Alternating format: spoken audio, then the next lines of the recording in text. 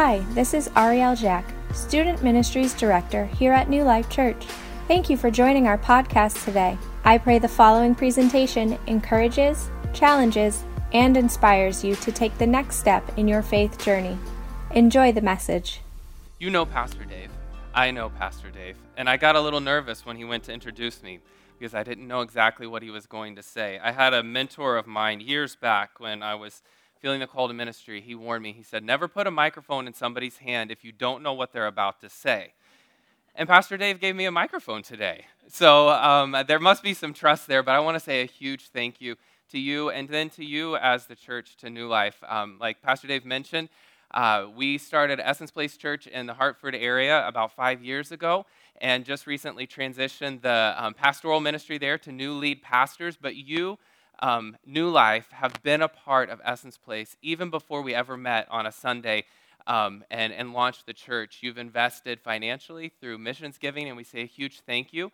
But even as you're talking about moving out of the Alma Road location, before we had a building to meet, Pastor Dave opened the church and allowed our worship team to come in and rehearse there every other week just to have a space to meet in to be able to rehearse. So you guys have been a blessing. And so just a huge thank you to you for what you're doing to invest in God's kingdom, both here locally and then globally as well.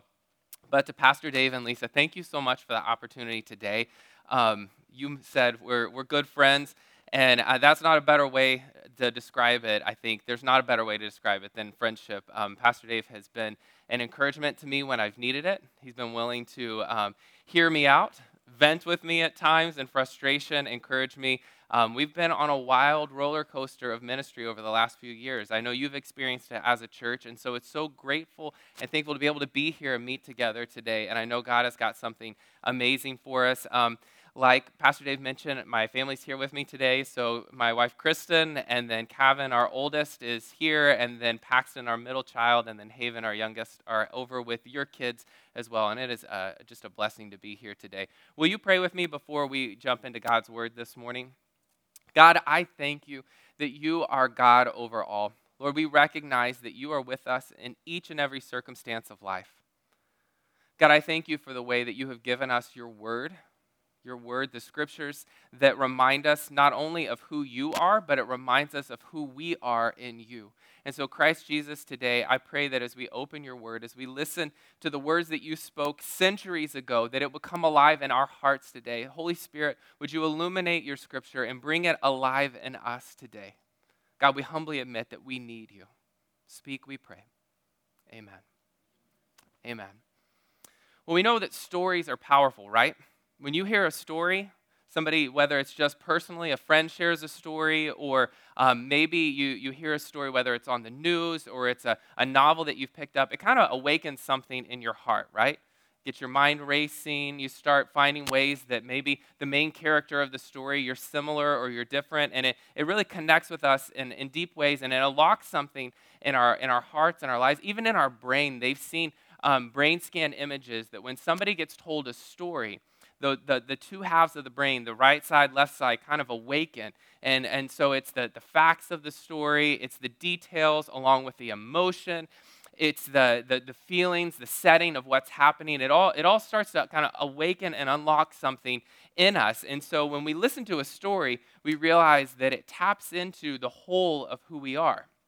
Now, many years back, it was almost 20 years ago, when I was in my undergrad, I actually started my college experience and my college degree. I was going to be a music major. Eventually, I shifted and I went with biblical studies. I held a minor in music. But I remember one day in class, it was a music history class, and there was this small story that a professor mentioned about a music composer and conductor in the 17th century, and it's just kind of, in French royalty, they had had this conductor. His name, I had to go back and find his name, Jean-Baptiste Lully.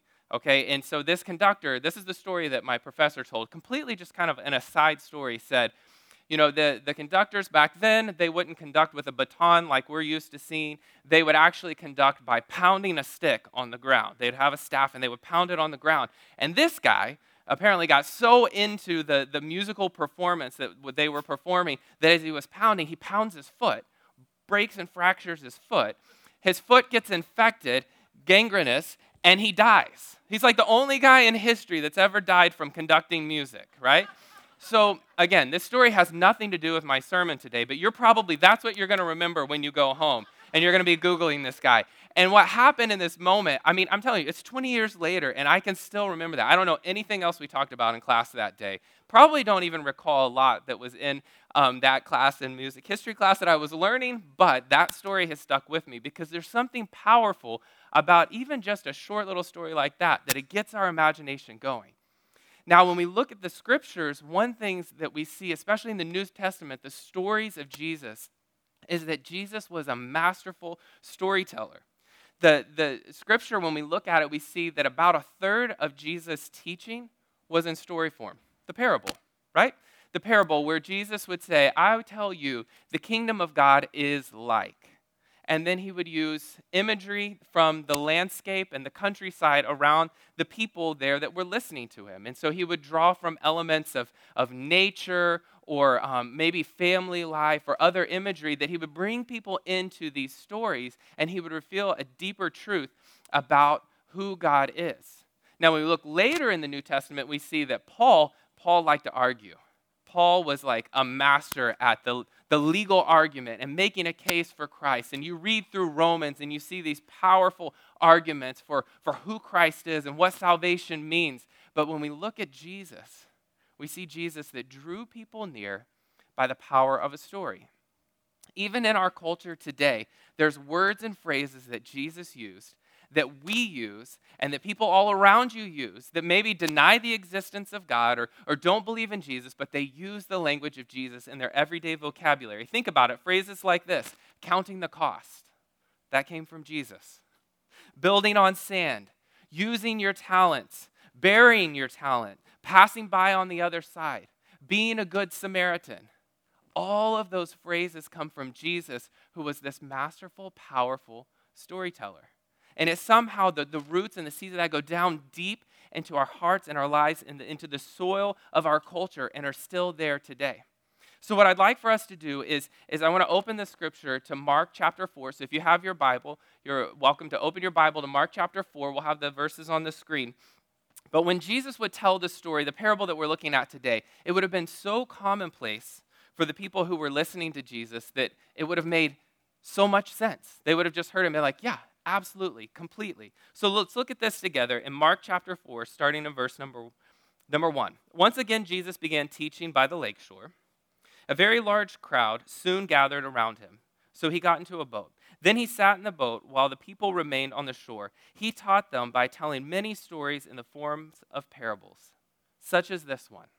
And so we can already see Jesus draws a crowd by teaching, but he's storytelling. And so there's many theories, again, of like why people were drawn to Jesus. Yes, we know he was the Son of God, but at that time, they didn't completely understand it. They didn't completely see it. But there's something in the person of Jesus that was compassionate, that was working miracles, that was showing loving kindness, and it was drawing people close. And so as people were encountering Jesus, their lives were being transformed. So let's pick up the story again. Verse number 3. This is the story that Jesus tells. Listen. A farmer went out to plant some seed. As he scattered it across his field, some of the seed fell on a footpath, and the birds came and they ate it. Other seed fell on shallow soil with underlying rock. The seed sprouted quickly because the soil was shallow. But the plant soon wilted under the hot sun, and since it didn't have deep roots, it died. Other seed fell among thorns that grew up and choked out the tender plants, so they produced no grain. Verse number 8, still other seeds fell on fertile soil, and they sprouted and grew and produced a crop that was 30, 60, and even 100 times as much as had been planted. Then Jesus says, anyone with ears to hear should listen and understand. Here's what's amazing about Jesus' storytelling there. It connects with our understanding of how God has created the world to work, right?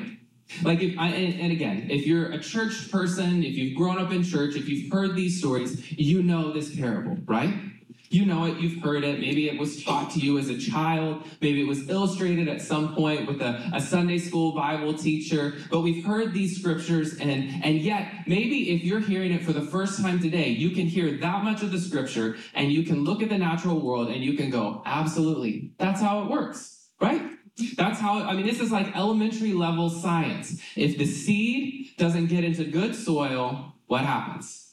It doesn't grow. It wilts. If the seed doesn't have the right conditions, it won't grow. And so we understand that. We know this about the way the world works. And yet, when we read these verses of scripture, we realize what Jesus is doing here is he's not trying to help his hearers get a blue ribbon first place prize at the Big E. Like, it's not about bringing in the crop and being able to have the best crops to be able to say, okay, look at what I've been able to grow. He's not teaching them how to be really great farmers here. Because what he's doing is he's helping to teach his followers about a principle that's so much more than just seeds and soil, but it's people's lives. It's the conditions of our world. You know, when we've moved a couple of times over the last few years, and one of the things that always happens in every house we move into is for some reason we buy a house that has really bad grass. I don't know why. We have bare patches. We then start into this fight with the grass. And so we moved over the summer into a new house. We're in the Tallinn area, and the yard, in my mind it didn't look as bad as it looks now when we moved in. And so then I was trying to figure out what is it. And then over the summer, you guys know this, it was so hot that all the grass dried up, it withered. And then what's happened in the last few weeks? Tons of rain, right?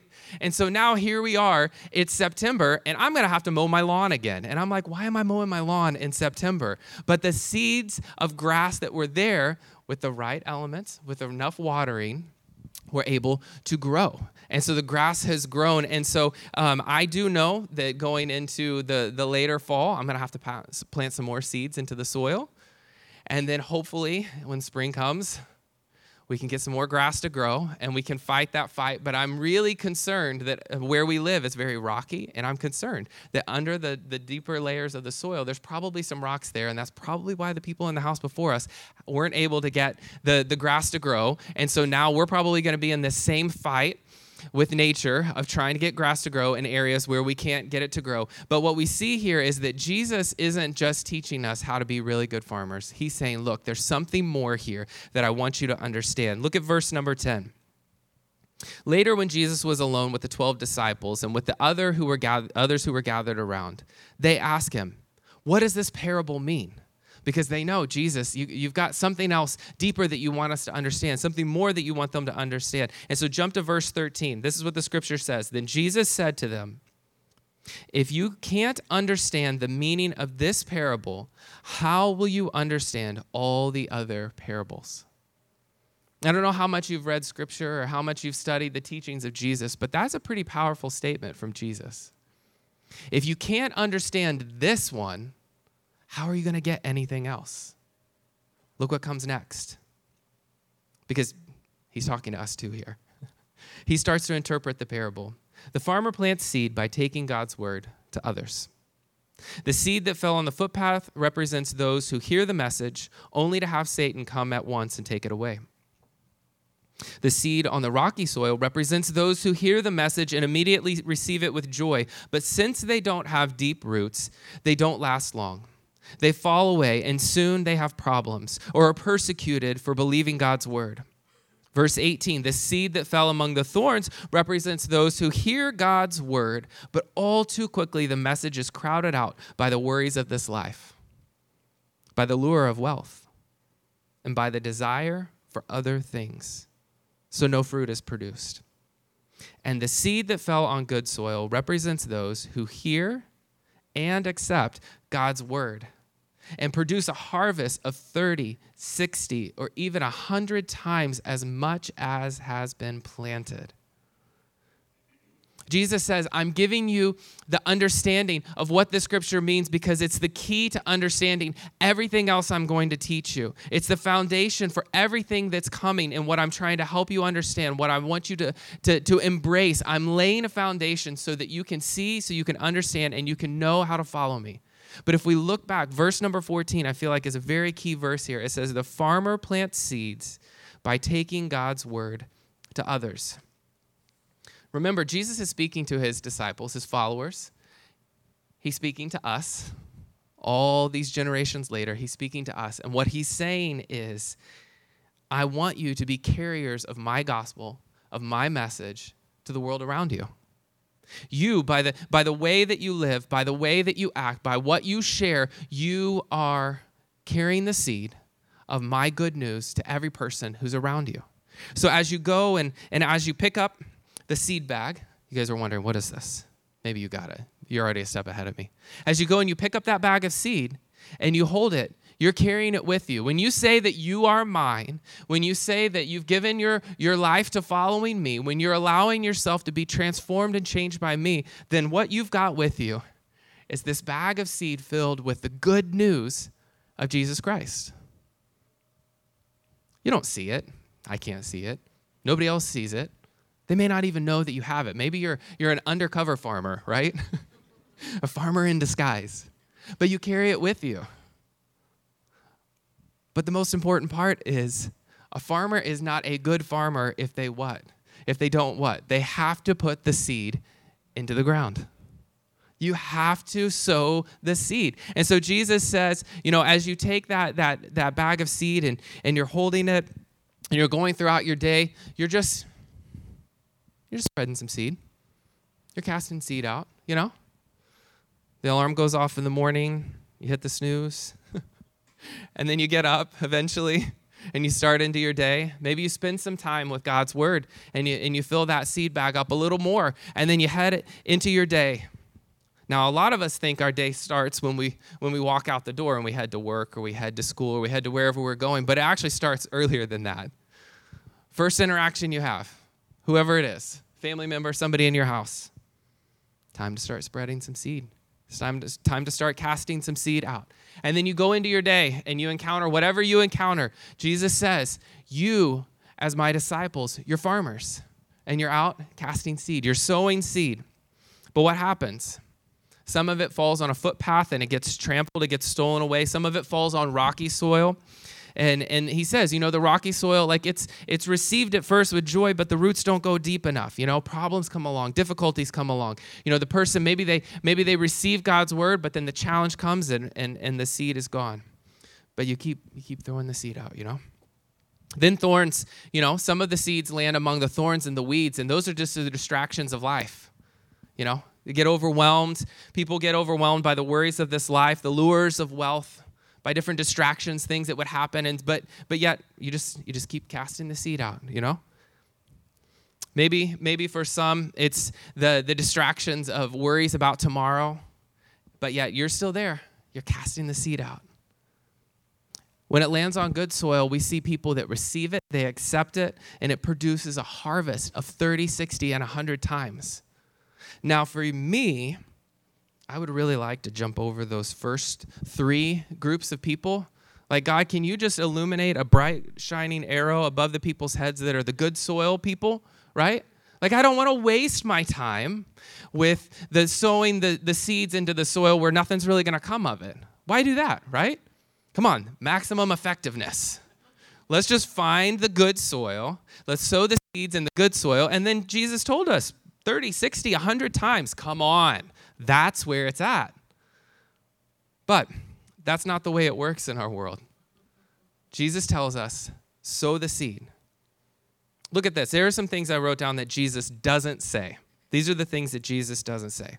He doesn't say, don't throw seeds where the devil might take them. He doesn't tell his followers that. He actually makes it a fact. You are going to sow seeds of the good news, sharing God's word with those that the devil's going to steal it. But we still have to cast the seed. Jesus also doesn't say, don't dig up the rocks in the soil of other people's lives to help the roots take, root in the soil. Like, he doesn't say, okay, before you cast the seed into somebody else's life, set your seed bag down, get out your gardening tools, and start digging up some of those rocks in other people's lives that you see. Make the soil a little more fertile for them, right? He doesn't tell them that. You can laugh. It's okay. It's funny imagery.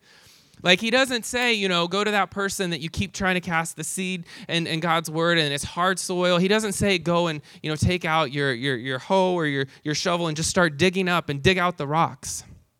I think, if anything, that's probably God's work to dig out the rocks. Another thing Jesus doesn't say, he doesn't say, pull the weeds and distractions out of other people's lives. So that way, the soil is a little more rich, a little more fertile. It's not your responsibility to pluck the weeds from somebody else's garden. What does he say? This is what Jesus is saying. Pick up the good news and get to work. Cast the seed everywhere. So you just put your hand in that seed bag and you just keep spreading it. You just keep going. Now, here's something that's so cool that's really the opposite of the way things work in the natural world. If I were sowing seed in God's field today, eventually this bag would run out, right? Like I'm putting the seed out there. Eventually I'm going to run out. But the amazing part about the way God works is that God is a God of abundance. God is a God who is not a God of scarcity. So God's seed never runs out. We know that about God's word. This farmer's seed bag that God has given you doesn't run dry. It doesn't run empty. And so you can cast seed on every type of soil that's out there and not have to worry about what comes next. You just keep putting your hand into the bag and spread it into the soil. And you just keep spreading. And then what does God promise? There is good soil out there ready to receive the word of God, ready to open their hearts to what God wants to do. And when it happens, it multiplies. Because that's what seed does. When good seed takes root in good soil and it starts to grow, there's fruit, there's abundance. And then those plants produce more seeds that then get spread out and more seeds and more seeds. And that's how God works. So maybe for some of you today, maybe you're in a place where you're like, I've tried. I've tried with them. I've tried with that person. I've tried with my spouse. I've tried with my kids. I've tried with my coworker. I've tried to just be a good example. I've tried to represent Jesus. I've tried to, stay, keep my temper under control, keep my frustrations under control. And God is looking at you today and saying, you know what? All I'm asking you to do is take up the seed bag, hold it in your hand, and just start spreading some seed. That's all you got to do. Let me take care of what comes next. Just put your hand into that bag, take up some more, and cast that seed. Now, if you noticed, as I'm doing this, and I'm casting seed out to you this morning, what happens with my hand every time? Take it up, and it opens up, right? You can't take the seed out and cast seed. It doesn't go anywhere, right? The posture of a farmer who's casting seed out into the soil is open-handed, right? You take it out and you got to be open-handed with God's word. The promise of God is for every person. So we don't have to hold it tightly. We don't have to be scared. We don't have to try to control what comes next. All we have to do is take it up and open our hand. Think about it this morning. Think of some of the people closest to you in your life. What's the posture? What is the posture toward them when it comes to God's good news and God's word in your life? Is it open-handed? Is it ready to just release what God wants to do in another person's life? Well, I want to show you something. This is the second part of this sermon, and this is where it really started to challenge me. It's because God started to show me that as much as when I hear a good story, I really like to put myself at the center of that story, right? So, you hear a hero story and it's like, I want to be the hero. We watch a Marvel movie and I'm like, I want to be whoever. And we put ourselves at the center. And I think when we read this parable of Jesus, there is an important part where we have to look at ourselves and see we've been commissioned to be farmers. But there's also something else that's happening here. Because as we interact with other people in our sphere of influence, especially other people who are believers, what are they doing that's coming back toward us? If I'm sowing seed like this, and you all are out sowing seeds, there's some of those seeds of God's good word that you're sowing back, casting back into and sowing back into the soil of my life, right? It's not just a one-way thing. Right? I'm not the hero of the story. Jesus is the hero of the story. Look at what, and I love this. This is what Paul writes in 1 Corinthians. He says, after all, this is 1 Corinthians chapter 5. Chapter 3, verse number 5. After all, who is Apollos? Who is Paul? We are only God's servants through whom you have believed the good news. Each of us did the work God gave us. But I planted the seeds in your heart. Apollos watered it, but it was God who made it grow. What's important is not who does the planting or who does the watering. What's important is that God makes the seed grow. The one who plants and the one who waters work together with the same purpose, and both will be rewarded for their hard work. We are not in competition about who sows the most or who harvests the most or who waters the most.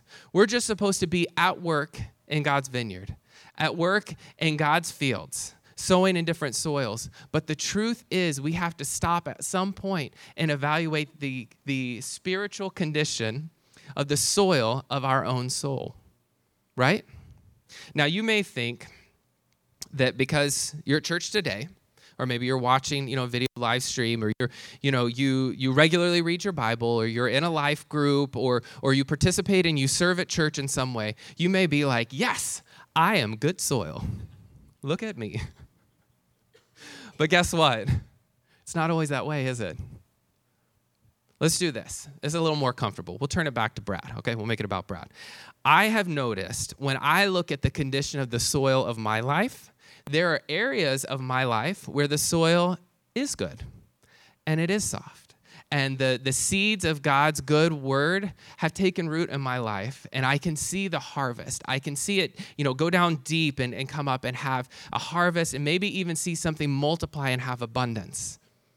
But if I'm going to stand in front of you and actually be honest and have integrity today, I can tell you there are areas of my life where the soil of my soul, I have to be careful when I say it, soil of my soul still has some rocks in it. If I pull back and I look a little bit, it's like, well, that part seems really nice. It's cultivated really well. But over here, there's some weeds. There's some weeds that need to be pulled out. Because when God's good word, the seeds of God's word try to fall on that soil in my life, it gets choked out. And how does it get choked out? How does Jesus say it? It gets choked out with the thorns of distraction. Maybe it's the worries of this life, like Jesus says. Maybe for some of us, it's the concern over or financial concerns or the state of our world, the economy, politics, what's happening globally or locally. And so then the weeds that kind of exist in that area of our life, God's word it can't find its way into the soil. Maybe for some of us, we've gotten really good at the top layer of soil. Looks great. But just underneath, there's some rocks. There's some rocks. And so when we show up to church, what did the church people see? They see the good soil, right? Because I shaved this morning, and I brushed my teeth, and I put myself together, and I raised my hands in worship. It was great. Maybe I shared a prayer request. That soil looks good. But when God's seed falls on that soil, it can't take root because there's something underneath that's hard. There's something underneath that maybe it's after some years of challenges and difficulties. Soil's gotten too hard. There's some rocks that have been buried there. Man, maybe they've been buried there for decades. Stuff that goes all the way back into our childhood that we've never been willing to just dig it up. To allow the work of the Holy Spirit to actually cultivate that soil in a good and real way. And so while we want to be out, taking up the seed bag, and we want to be casting seed out, and we're so concerned about where it's going and what soil it's landing on with this person or that person in our own field, there's some work that needs to be done. And so when I see scriptures like this, it reminds me that as much as we can really get our eyes on others, and we need to be about that. We need to see that. There's some challenges that Jesus has for us when we hear this story of going, but wait a minute. What soil am I? What's the condition of the soil of my soul? An author that I've really come to appreciate recently, Sister Joan Chittister, she writes in her book, Between the Dark and the Daylight, these challenging words. She says, it's very easy to be considered perfect. All we need to do is learn to look good in public. Obey, defer, follow, be quiet. It's a child's trick that too easily turns into an adult lifestyle. We do what the world expects us to do, and the reward is instant holiness. We keep the rules of the institution. We defer to the opinions of the right people. We follow the right crowd. We say nothing when the world is crying for something to be said, and before you know it, we convince ourselves we're sinless. Ouch. When I read that, I stopped, and God and I had to have a moment. Because I realized, oh man, Jesus, as much as I want to be a good little farmer for you, and I want to take that seed and I want to cast it out, and I want to make sure that I'm doing something that will turn into 30 and 60 and 100 times multiplied, the truth is, man, this sounds more like me than I'm even willing to admit. The soil of my own soul is just not where it needs to be. And so this morning we come to a place where we have once again, we sat at the feet of Jesus, this masterful storyteller, and what seems like a so simple childlike illustration, he unlocks something deep in our hearts, in our lives, in our spirit. He brings us to a place of realizing, God, we want to honor you. We want to be your people. We want to hear good and well done. But what condition are we in? Are we really ready to do all of those acts of service and kindness? Or is there something deeper that you desire to do in us today? You know, we remember when seed goes into the ground, it needs to take root. It needs to be watered. It needs to be tended to so that it produces fruit. And like Paul tells us in Galatians 5, the Holy Spirit produces fruit that looks like what? Love, joy, peace, patience, kindness, goodness, faithfulness, gentleness, self-control. And some weeks, I feel like, man, do I mark any of those? You know? It's not about quantity. It's about quality, right? So maybe it's not all of them, but I got a few of them down.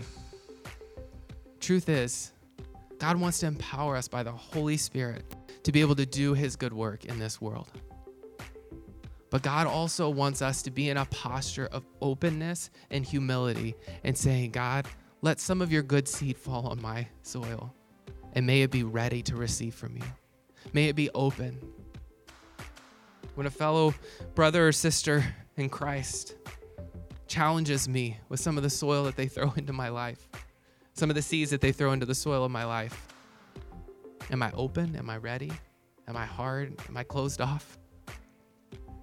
When your Holy Spirit challenges me with some of the patterns of the way my mind thinks and some of the things that I believe about myself or I believe about other people, and you cast some of that good seed into my soil, and it reveals that, man, God, I'm off from what really honors you and lines up with who you are and what you say.